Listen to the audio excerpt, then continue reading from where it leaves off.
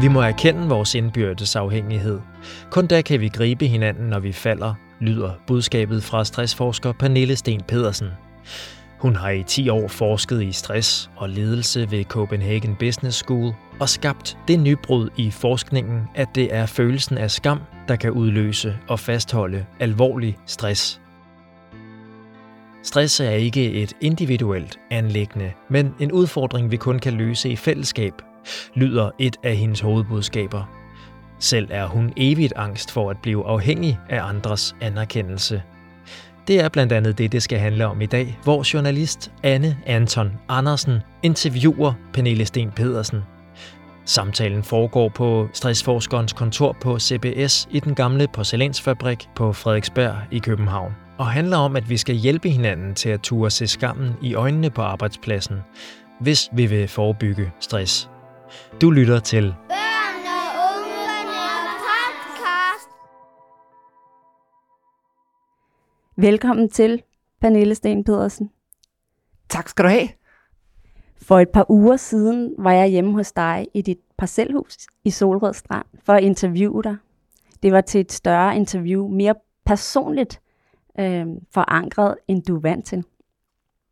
Og det at stille op til et interview, der ikke alene handlede om din forskning, men også om dig, havde du det lidt svært med. Fordi du faktisk synes, det var svært at sådan skulle stille dig i rampelyset, og måske noget, det handler da også lidt om anerkendelse. Vil du ikke prøve at forklare lidt om det? Altså, jeg tror, det kom lidt bag på mig, hvor svært det i virkeligheden var. Og en af de grundlæggende ting har nok været, at jeg har tænkt, at det er vigtigt for mig at hjælpe arbejdspladser med at håndtere det her enormt komplekse fænomen omkring stress. Det har været en drivkraft for mig. Men det, at folk skal til at høre lidt om mig personligt, altså hvad skal de bruge det til? Hvorfor er det relevant? Er jeg nu også så vigtig? Det tror jeg var nogle af de tanker, jeg gjorde mig. Så gik det nok også op for mig, hvordan at det jo altid er rart som menneske, at der er nogen, der interesserer sig for en. Så jeg var nok lidt bange for, at jeg sådan blev lidt selvfed i forhold til, at nu sad du her og spurgte så indgående ind til min familie og min opvækst og mine personlige værdier og så videre, hvor jeg tænkte, på den ene side, det er enormt dejligt og fedt, men jeg var også lidt bange for at skulle blive, selvfed og selvoptaget af det. Ja, og det er jo på en eller anden måde lidt interessant, fordi din forskning, den viser jo, at stress i høj grad handler om vores forhold til anerkendelse. Vil du ikke prøve at sige lidt mere om det? Ja, det er jo så en af de konklusioner, jeg drager efter at have talt med mange stressramte, både ledere og medarbejdere, og også talt med ledere, der har fortalt om, hvordan det har været at lede stressramte. Og der er sådan et mønster, der går igen, som i virkeligheden handler om mangel på anerkendelse. Altså, at der er i mange af de tilfælde, hvor det er endt med en stressrelateret sygemelding, forudgående har været en oplevelse hos den enkelte om, at mangle simpelthen anerkendelse, ikke at føle sig set, ikke at føle sig som en del af et arbejdsfællesskab, og det er på den måde, at jeg kobler anerkendelse og stress. Men det kan vi jo tale mere om her i løbet af den her podcast. Det skal vi nemlig lige præcis. Noget af det, du selv sagde, da vi talte sammen, der i dit parcelhus ude i Solrød Strand, det var, at du faktisk var grundangst for at blive afhængig af, at andre skulle kunne lide dig. Vil du prøve at sige noget om det? Det er noget, som jeg har set i min forskning gør sig gældende. Det her med, hvorfor er det er så svært ikke at tage ting personligt. Rigtig mange gange har jeg været ude og talt med ledere, der har sagt, nu skal mine medarbejdere også lade være med at tage det personligt, når de bliver for kritik eller for påpeget en fejl osv. Vi skal være professionelle. Og hvorfor er det så, det er så svært? Og det er jo noget af det, jeg har fundet ud af, jo handler om, at vi går på arbejde med det, jeg kalder liv og sjæl. Og vi er dybt involveret i vores arbejde, og derfor er det enormt svært ikke at tage det personligt, når det er, at man ikke kan leve op til sine egne eller andres forventninger. Og det er måske en del af det, handler jo også om, at vi gerne vil gøre det godt, gerne vil være afholdt af vores kollegaer og vores ledere. Og det er der, hvor at jeg kan se, at hvis det er, at man i længere tid har ligesom oplevet at blive rost meget og meget anerkendt, så får man også den her følelse af, at nu er der nogen, der kan lide mig, nu er der nogen, der synes, jeg gør det godt. Og hvis man så kommer i en situation, hvor det ikke længere er muligt, af den ene eller anden grund, Det kan være fordi, at man på hjemmefronten oplever, at man ligger måske i skilsmisse, så har man ikke længere det samme overskud til at kunne præstere, som man plejer. Det kan også være fordi, der kommer dybe nedskæringer. Man får inklusionsbørn ind i institutionen, man får dårligere normeringer og bare skal løbe stærkt. Så kan man heller ikke længere præstere det, man plejer. Og så er det nogle gange det, der sker, man så også går glip af de her anerkendelser. Og dermed også kan have den der oplevelse af, at man er ikke længere så god.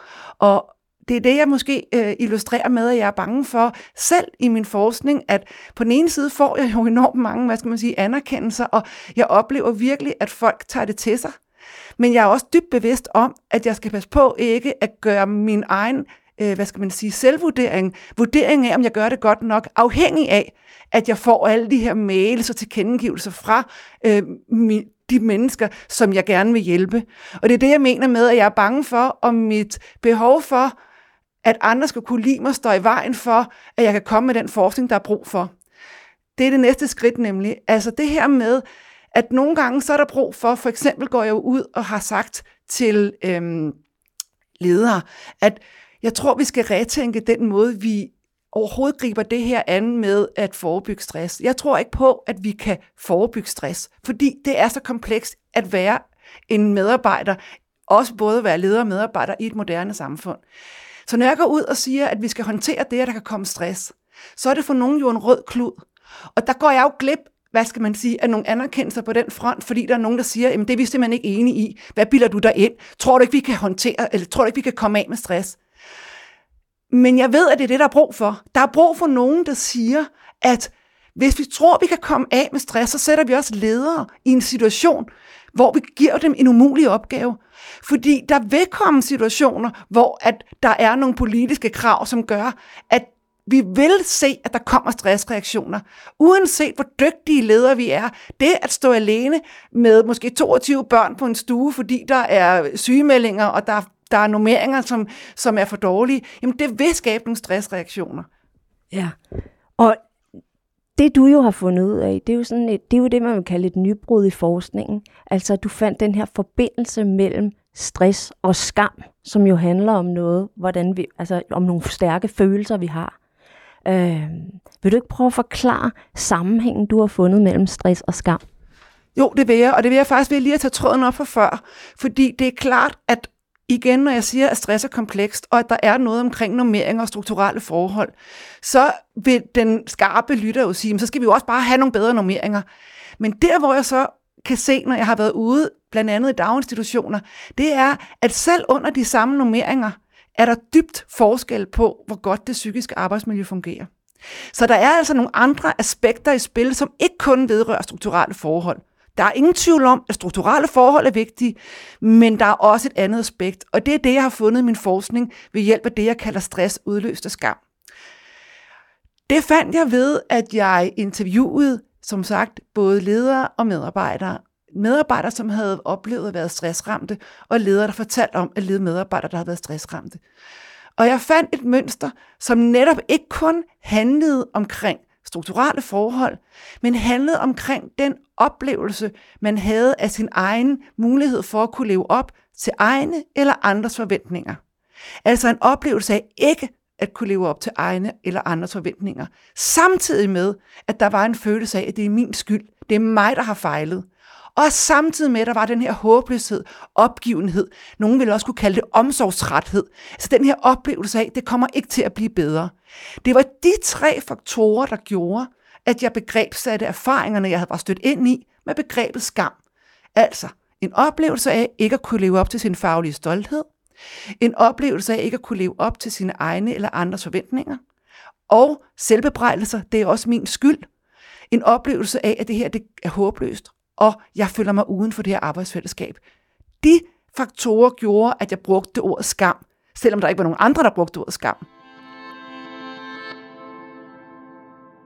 Og hvad er det, vi kan få ud af at bruge netop det ord, skam, her? Det er, at vi kan forstå, hvordan det kan være, at vi som mennesker er i stand til at have så hård en selvvurdering. Så hård en bedømmelse af os selv, så vi ikke engang kan være nådige ved os selv. Det kan forklare, hvor vigtigt arbejdsfællesskaberne er, og hvor stor en trussel det også kan være at føle sig ude for en flok. Skammen kommer fra en protoeuropæisk rod, der hedder skem, som betyder, at man dækker sig til, og at man har lyst til at drage sig ned i et dybt hul. Det vil sige, at skammen kan forklare, hvordan at vi flygter fra det arbejdsfællesskab, vi faktisk er afhængige af, når vi har den her følelse af, at vi ikke kan leve op til vores egne eller andres forventninger, og det er bare et spørgsmål om tid, så finder der nogen ud af det. Det er det, skammen kan give os et sprog for. Skyld derimod handler om, at vi har gjort noget forkert.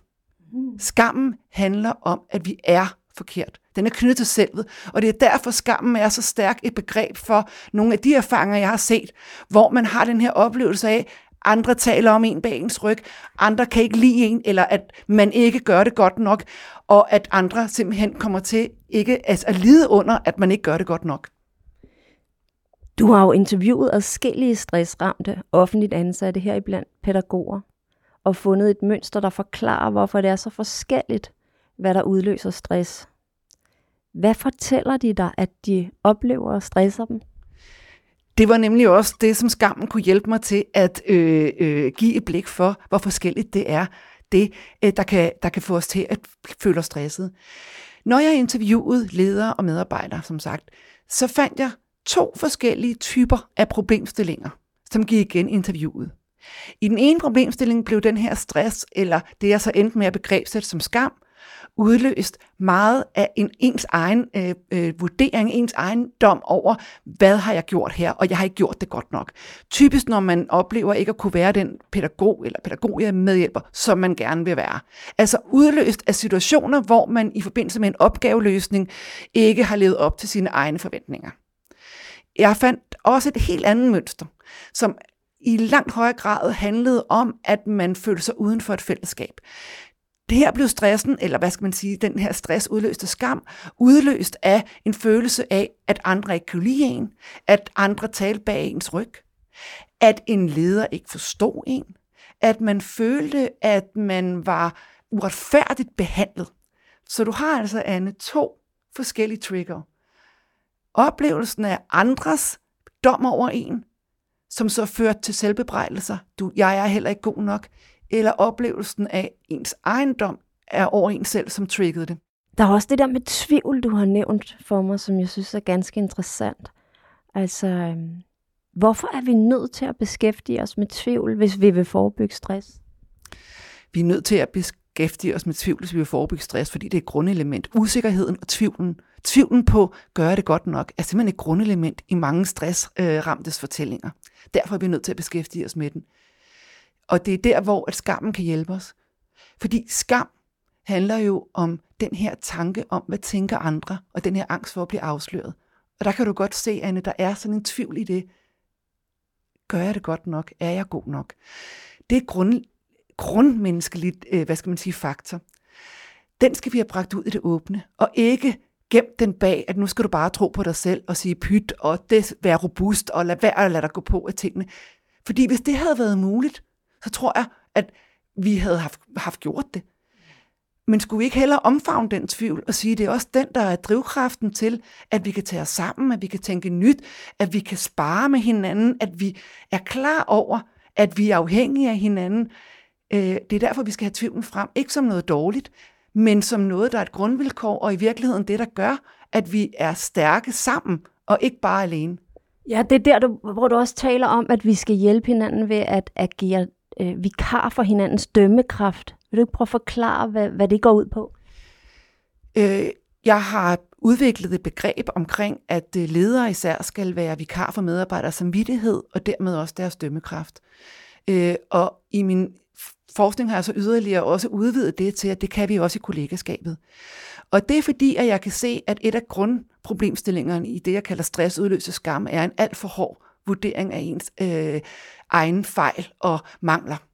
Altså det her med, at når det er, at vi af den ene eller den anden grund bliver bedt om at gå på kompromis med vores faglige stolthed, det gør vi jo tit desværre i et moderne arbejdsliv, og ikke mindst i daginstitutioner eller i skoletilbud osv. Altså de her pædagog-arbejdspladser er et vilkår desværre. Desværre siger jeg, men sådan er det, at der er nogle normeringer tit, der gør, at man ikke kan leve op til sin egen faglige stolthed. I de situationer kan der ske det, at man bedømmer sig selv efter en standard, der er højere end hvad der er muligt. Så man ligesom ikke helt har forstået, at lige nu, der har jeg faktisk stået alene på en stue med for mange børn, eller lige nu arbejder jeg med en klasse, hvor der er kommet et inklusionsbarn ind, som simpelthen kræver så meget opmærksomhed, så jeg bliver nødt til at gå på kompromis i forhold til de andre elever. Men hvis man så måler sig op efter en standard, der er højere end hvad de her omgivelser har dikteret for en, jamen så er det, du kan få den der oplevelse af at have gjort noget forkert, eller aldrig gjort det godt nok. Og det er her, jeg siger, at i stedet for, at vi udvikler værktøjer til, at nu skal den enkelte blive bedre til at tænke positivt, og du gør det så godt du kan. Hvorfor ikke flytte det ud i et fællesskab? Hvorfor ikke have fokus på, hvordan ledere kan hjælpe i dialogerne med medarbejderen om at få en saglig, professionel dialog omkring, jamen lige nu har du foretaget nogle prioriteringer, de har været fagligt begrundet, derfor er det, du har leveret, præcis i overensstemmelse med det, der var muligt lige nu. Det er det, jeg mener med, at en leder kan gå ind og være vikar for medarbejders samvittighed. Og det samme i kollegafællesskabet. Hvis vi alt for tit kun har fokus på at hylde hver gang det går godt, hver gang folk er kommet i mål med deres ting, så får vi aldrig fokus på den tvivl og de oplevelser, de enkelte medarbejdere kan have i ikke at kunne gøre det godt nok. Hvis vi derimod får et sprog og en kultur, der gør, at vi sætter ord på, at i den her situation, der kunne jeg godt føle mig tilstrækkelig, men det jeg gjorde, det var sådan og sådan. Hvis vi får det bragt ud, så kan det være, at det kan smitte af på de andre, så man også selv kan få en mildere dom over sig selv. Det er det, jeg mener med, at vi skal flytte det her egen dom over ens egen præstation ud i et fællesskab. Og det kan vi gøre ved at dele ikke kun succeshistorierne, men også de steder, hvor vi har været i tvivl. Og skammen i virkeligheden. Altså det, vi skammer os over. Skal vi også dele det, og hvordan gør vi det? Men det er der igen, at Anne, jeg ved godt, at du er glad for det her ord med skam, og det er jeg jo også, men jeg mener jo ikke, at vi skal til at tale om skam. Vi skal tale indirekte om skam ved at tale om det, der er problemet med skam. Det er den her følelse af utilstrækkelighed. Så i stedet for at sige, jeg skammede mig der, og jeg skammede mig der, det er for mig at se for terapeutagtigt. Vi skal ikke være terapeuter for hinanden. Men det, der er interessant, det er, at hvad betyder det her for kerneopgaven? Og det at føle sig utilstrækkelig i forhold til at løse en kerneopgave, kan betyde, at vi trækker os fra et fællesskab. Derfor kan vi forebyggende gå ind og, håndtere skammen, ikke ved at tale om skam, men ved at tale omkring, at vi gik bare nødt til at gå på kompromis der og der og der, og få en samtale med vores kollegaer omkring, at se, at det her, det altså ikke er noget, der kun er forbeholdt mig. Det at kunne føle sig utilstrækkelig, det er der faktisk også andre, der har. Så jeg vil langt hellere have, at vi taler om, at vi i situationer kan føle os utilstrækkelige, fordi vi må gå på kompromis med vores faglige stolthed. Velvidende, at der kan være en skam bag, men uden at vi skal til at nu at udstille, at jeg skammede mig der. Fordi det mener jeg faktisk ikke er frugtbart. Jeg mener, det er frugtbart, at vi derimod ved, at det her kan trigge noget skam, som er almen menneskeligt, og vi skal tale omkring, hvordan kan vi støtte og hjælpe hinanden i at løse den kerneopgave, vi er fælles om, men velvidende, at der vil være situationer, hvor vi kan føle, at vi er utilstrækkelige i den løsning. Hvad er dit største ønske? Det er et rigtig, rigtig godt spørgsmål. Jeg kunne godt ønske, at der blev sat langt mere fokus på, at hvor forskelligt det er, at vi som mennesker reagerer i belastende omstændigheder. Altså det her med, at det der kan være en stor stressfaktor for en, ikke behøver at være det for en anden. Og vi for hurtigt ikke går ind og bedømmer andre og siger, det der er ikke så svært. Du skal bare gøre sådan. Men når vi får en større nysgerrighed på hinanden, en større rummelighed, og ikke med det samme bedømmer ud fra en eller anden form for almen faktor standard om, at det her, det er fint nok at være stresset her, men her der er det altså ikke så fint at være stresset, for eksempel. Og jeg kan give dig et eksempel, hvorfor jeg synes, det er så vigtigt at få øjnene op for, at det er så komplekst, det her med stress. Jeg interviewede en medarbejder til min PhD-afhandling, som fortalte, at hun var blevet indkaldt til en sygefraværssamtale med sin leder. Og lederen havde bedt så medarbejderen om at fortælle, hvad har været på spil op til du blev sygemeldt. Og hun fortæller blandt andet om en historie, hvor hun oplevede, at hun havde været sygemeldt, og hun havde ikke fået sendt en blomst hjem. Det havde hendes kollegaer. Det var kultur, kutyme på arbejdspladsen, at når man var sygemeldt, så fik man en blomst, og det havde hun ikke. Så kigger lederen på hende og siger, det kan man da ikke blive syg af. Og det, jeg synes, der er så vigtigt at få fokus på her, det er, at vi i stedet for at skulle gå ind og dømme, er det så rimeligt, at vi bliver sygemeldt med stress af den her, at ikke at få at sætte en blomst eller ej, bliver nysgerrig i stedet for at sige, hvad er det egentlig, den her blomst repræsenterer? Hvad er det for en problematik, blomsten repræsenterer? Og den repræsenterer i den grad en skamproblematik. For den handler jo lige præcis om, at her har vi en situation, hvor man måske har været i tvivl om, er man vigtig i det her arbejdsfællesskab? Kan de andre lide en? Kan min leder lide mig? Der får du faktisk beviset selv. Sådan kan det opfattes. Det her med, jamen alle andre får, så jeg er åbenbart ikke så vigtig. Så når du spørger, hvad er mit største ønske, så vil det være dels, at vi ikke for hurtigt lægger os fast på, at stress kun handler om at have for mange opgaver og have for travlt, men at der også kan være den her følelse af, hvordan vores tilhørsforhold til et arbejdsfællesskab er. Det er den ene ting. Den anden ting, jeg også kunne ønske, var, at det så smittede af på den måde, vi lavede trivselsmålinger på. For lige nu synes jeg ikke, vi får indfanget det, der er det mest centrale, og som handler om, hvordan kan vi støtte og hjælpe hinanden. Vi får lavet en eller anden form for temperaturmåling, hvor vi bliver bedt om at fortælle, om der er en balance mellem krav og ressourcer, og om vi får den ledelse, der er brug for. Får du en god ledelse, kunne der være et spørgsmål i nogle trivselsmålinger. Men hvad er god ledelse, Anne? Det er jo det, jeg har fokus på. Og der kunne jeg godt have en forhåbning om, at min forskning kunne hjælpe til, at vi kiggede lidt nøjere på, hvordan er det egentlig, vi måler på trivsel, og hvordan er det egentlig, at de svar, vi så får, lige nu, synes jeg ikke, de hjælper til handlinger. De kan hjælpe til et blik på en her- og nu-måling af, hvordan ser det ud i forhold til, hvor belastet føler folk sig. Men kunne vi ikke tænke i, hvordan vi kunne blive klogere på, hvordan vi kunne støtte og hjælpe hinanden indbyrdes? Ja, fordi et af hovedargumenterne i din forskning, det er jo det her med, at vi alle er dybt afhængige af anerkendelse, og i virkeligheden også af hinanden. Og som den tyske sociolog Norbert Elias formulerer det så smukt, meningen med alt det, et menneske gør, ligger i, hvad det betyder for andre.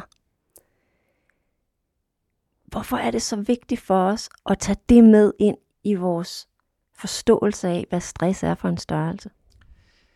Det er der, hvorfor det er så vigtigt at tage afhængigheden alvorligt, er jo, at det er en dobbeltsidig størrelse. For afhængigheden er det, der kan hjælpe os videre. Der er jo ikke, vi så under den første bølge af corona, hvordan at ude i hospitalsvæsenet, hvor der måske på nogle afdelinger har ikke været så godt tværfagligt samarbejde, hvordan folk lige pludselig fik en fælles oplevelse af, at nu kæmper vi for noget sammen. Og der fik de ting til at ske, som aldrig havde sket før. Og der var et følelse af samhørighed. Og den samhørighed kunne jeg godt tænke mig, at vi videreudviklede på. Og i den grad forstå, hvordan at det ikke er enkeltpræstationer, men det er fællesskabets præstationer, der kan løfte os videre. Og her kommer skammen jo ind, fordi skammen jo viser, hvordan at den, selvom den tilhører den enkelte, og at jeg siger, at vi skal tage højde for de individuelle forskelle, så skal den løses i et fællesskab.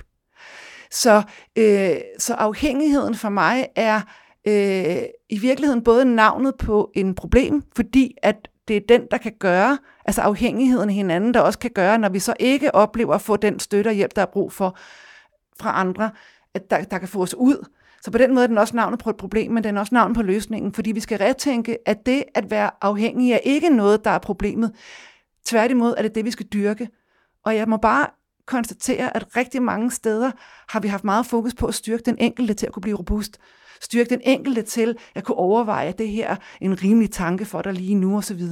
Det er der, hvor jeg gerne vil ind og sige, at vi skal styrke fællesskaberne, og det skal vi, fordi jeg har fundet et aspekt ved stress, som på den ene side bliver trigget af, at vi ikke føler, at vi bliver en del af det her fællesskab på den ene eller anden vis, men også, at det er i fællesskaberne, vi faktisk kan håndtere den.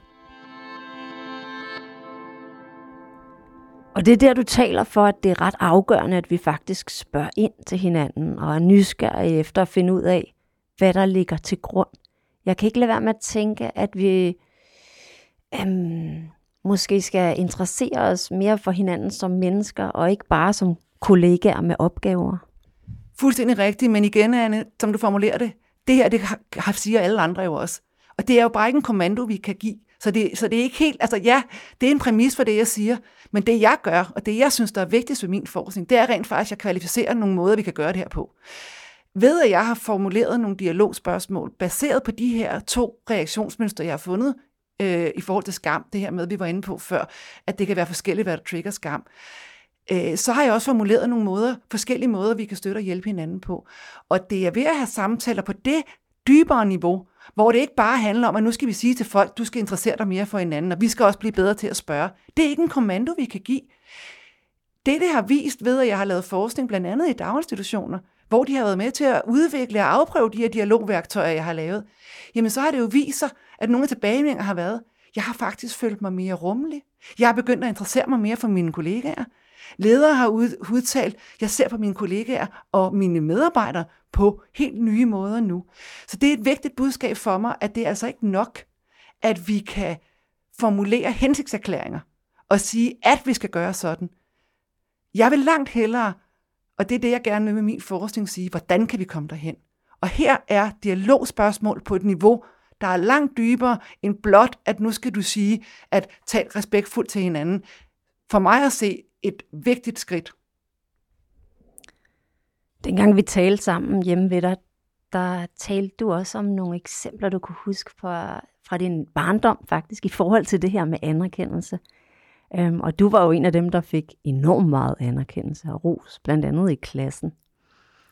Og du beskrev en situation, hvor du faktisk havde oplevet, at det var næsten ubehageligt, fordi i fællesskabet fik du en masse ros. Vil du ikke prøve at forklare situationen, og hvad det var, der skete? Jeg vil gerne prøve at forklare, hvad der sker i forhold til, hvordan anerkendelse kan være tveægget svær. Fordi man på den ene side kan føle sig enormt bekræftet, og det er rart at få den, men samtidig, det var jo det, jeg selv oplevede, kunne jeg jo se, at jeg kan huske allerede dengang, tænkte jeg, at det var uretfærdigt, at det var så forskelligt, hvad ens muligheder for at få anerkendelse var. Bare fordi jeg var god i skolen, og havde et enormt stærkt, familie derhjemme, og så havde jeg jo nogle muligheder for at få anerkendelse, som andre ikke havde. Og jeg kan faktisk huske, at jeg gik i klasse med en, der var ordblind, og hvordan hun knoklede i den grad, og ikke helt fik så meget anerkendelse, som jeg gjorde, og jeg havde jo ikke knoklet lige så meget. Og der kan jeg huske, at jeg tænkte allerede dengang, at det er lidt ærgerligt, at vi bliver anerkendt meget i forbindelse med en eller anden form for præstation. Og at vi måske skulle retænke hele det med anerkendelse, fordi på den ene side skal vi jo heller ikke smide det væk. Det er det, der er jo hele min pointe og omdrejningspunkter, som jeg også kan se, at du også har hæftet dig ved. Hvordan at anerkendelse jo er grundstenen i det, at kunne være menneskelige sammen, for det er faktisk anerkendelsen, der faktisk understreger afhængigheden. For hele den tyske filosof Hegels pointe er jo, at der skal 2 til en anerkendelse, og det er resultatet af en proces, hvor vi kommer til nye erkendelser. Og en erkendelse kan altså også være, at jeg gjorde mit bedste i den her situation. Så anerkendelser er ikke noget, vi skal smide over bord. Men det, vi skal vide, det er, at anerkendelser har den risiko i sig. Dels, at man bliver for afhængig af dem. Det er jo det, jeg hele tiden siger. Altså det her med, at man bliver afhængig af, at andre skal synes, man er god nok, før man overhovedet selv kan finde hvile i, at man er god nok. Så derfor er det hele tiden en balance imellem at hjælpe den enkelte til at kunne hvile i at være god nok, uden hele tiden skulle have den ydre bekræftelse. Men en vej dertil er jo at se den anden. Og en måde at se den anden på er jo, at vi har dialoger omkring, hvad er det egentlig, der kan hjælpe dig lige nu? Og det er her, hvor jeg prøver at koble min forskning i skam med at se på anerkendelse på nye måder. Så anerkendelse ikke bare bliver den her ros, og nu gjorde du det godt nok, og hvor er du god, men at vi har samtaler omkring, hvordan kan jeg hjælpe dig bedst lige nu, hvor du står og har et kæmpestort arbejdspres og føler dig belastet. Hvordan kan jeg som kollega hjælpe dig lige nu? Er det en hjælp for dig, at jeg udfordret tilbyder mig din hjælp? Eller er det en hjælp for dig, at jeg i stedet for blot er der og hjælper med at diskutere nogle af dine prioriteringer? Det er sådan noget, jeg har udviklet kort til, man har en dialog omkring. Det er anerkendelse, og ved du hvad, Anne, der er anerkendelsen i det? Det er lige nu, gør jeg mig umage for at se dig, og hvad du har behov for. Jeg går ikke ind og siger, ej, hvor er du bare god, og nu er det bare fantastisk, for det er det, du kan blive afhængig af. Kan du se det?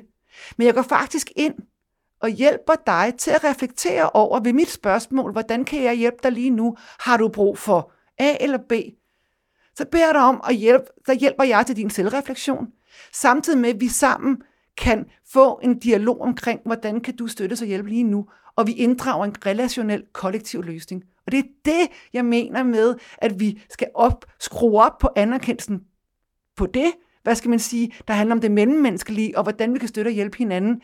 Men vær opmærksom på, at selvom vi alle sammen elsker at få den her ros, så skal vi bare også dosere den på en måde, så vi ikke bliver alt for afhængige af den, og også skaber de her ulige vilkår i forhold til, at det altid er dem, der så bare står, du ved, i kampzonen, og nu er vi tilbage til min skolegang, at hvis vi kun fokuserer på at rose de her præstationer, så er der bare nogen, der altid får dem, inklusiv mig selv. Og det er faktisk ikke altid rart kun at være den, der, altså at kunne se det, at andre måske går glip af noget. Og det taler jo fuldstændig ind i den meget individualiserede arbejdskultur, der præger vores arbejdsliv i de her år. Noget af det, som du har talt meget om, det er det der med, at vi faktisk er nødt til at gribe hinanden, og vi er nødt til at forstå den indbyrdes afhængighed. Hvordan gør vi så det bedst? Griber hinanden helt konkret? Jamen det gør vi ved at forstå, hvorfor vi skal gøre det. Det er det, hele min forskning er et svar på, og det er der, skammen har vist sig at være produktiv. For det er skammen, der peger på arbejdsfællesskabet og på anerkendelser, men på anerkendelser på en lidt anden måde end den ros, vi er vant til at tænke i. Og jeg vil sige, det er rigtigt, vi har fået en individualiseret arbejdskultur. Jeg tror måske, at det har været ikke det, der har været intentionerne, men med alle de her målinger, vi har, og det man kalder New Public Management, hvor man begyndt at lave flere målinger, men vi kan også sige med trivselsmålinger og ledelsesevalueringer osv., samtidig med, at vi er mennesker, der er stolte og går på arbejde og vil gerne bruge os selv på den helt mest rigtige måde, så har vi nok fået en tendens til en individualiseret arbejdskultur. Men jeg ser nogle vinde, der blæser i, at jeg ser, at jeg bliver bedt i langt højere grad at komme ud og tale om arbejdsfællesskaber nu. Så jeg tror, der er et vindue åbent, og jeg håber med min forskning at kunne være med til at kvalificere argumenterne for, hvorfor vi skal tage skridtet fuldt ud og indtænke i alt, hvad vi gør, at arbejdsfællesskaberne er over det enkelte. Og det er altså at tænke det helt ind i, uanset om det er trivselsmålinger, der skal vi tænke arbejdsfællesskaber ind. Lige nu er de meget individualiseret, hvis man prøver at lægge mærke til det. Vi skal tænke det ind, når vi laver mus-koncepter. Vi skal tænke det ind i kerneopgaven, og se det som en del af kerneopgaven, at det at kunne støtte og hjælpe hinanden er en del af at løse kerneopgaven. Ved at jeg har udviklet de her dialogværktøjer i samarbejde med arbejdspladser, blandt andet daginstitutioner, så håber jeg, og jeg ved, at de derfor er nogen, der kan bruges helt i lavpraktisk, om det så er på personalemøder, på teammøder, i dialoger mellem ledere og medarbejdere, eller blot som et baggrundstæppe for at møde ind på en arbejdsplads og se på sig selv og andre mere nuanceret. Så er det mit bidrag til dels at kvalificere nogle veje, vi kan gå på i forhold til, hvordan vi så kan gøre det her på en måde, så vi stadigvæk tager hensyn til, at vi er medarbejdere og ledere i et moderne arbejdsliv, og at vi selvfølgelig får løn for vores arbejde, og derfor så er der også nogle præmisser, som det indebærer. Tusind tak skal du have, Pernille. Ja, selv tak, og tak fordi jeg måtte få lov til at uddybe mine pointer. Og det interview med Pernille Steen Pedersen, som journalist Anne Anton Andersen taler om i denne podcast, kan du læse i Børn og Unge nummer 10 fra 2021. Dialogkortene til samtaler om kollegaskab, arbejdspres, trivsel og stress, som Pernille Steen Pedersen nævner i interviewet, kan du hente på hjemmesiden vpt.dk. Vi lyttes ved i næste episode af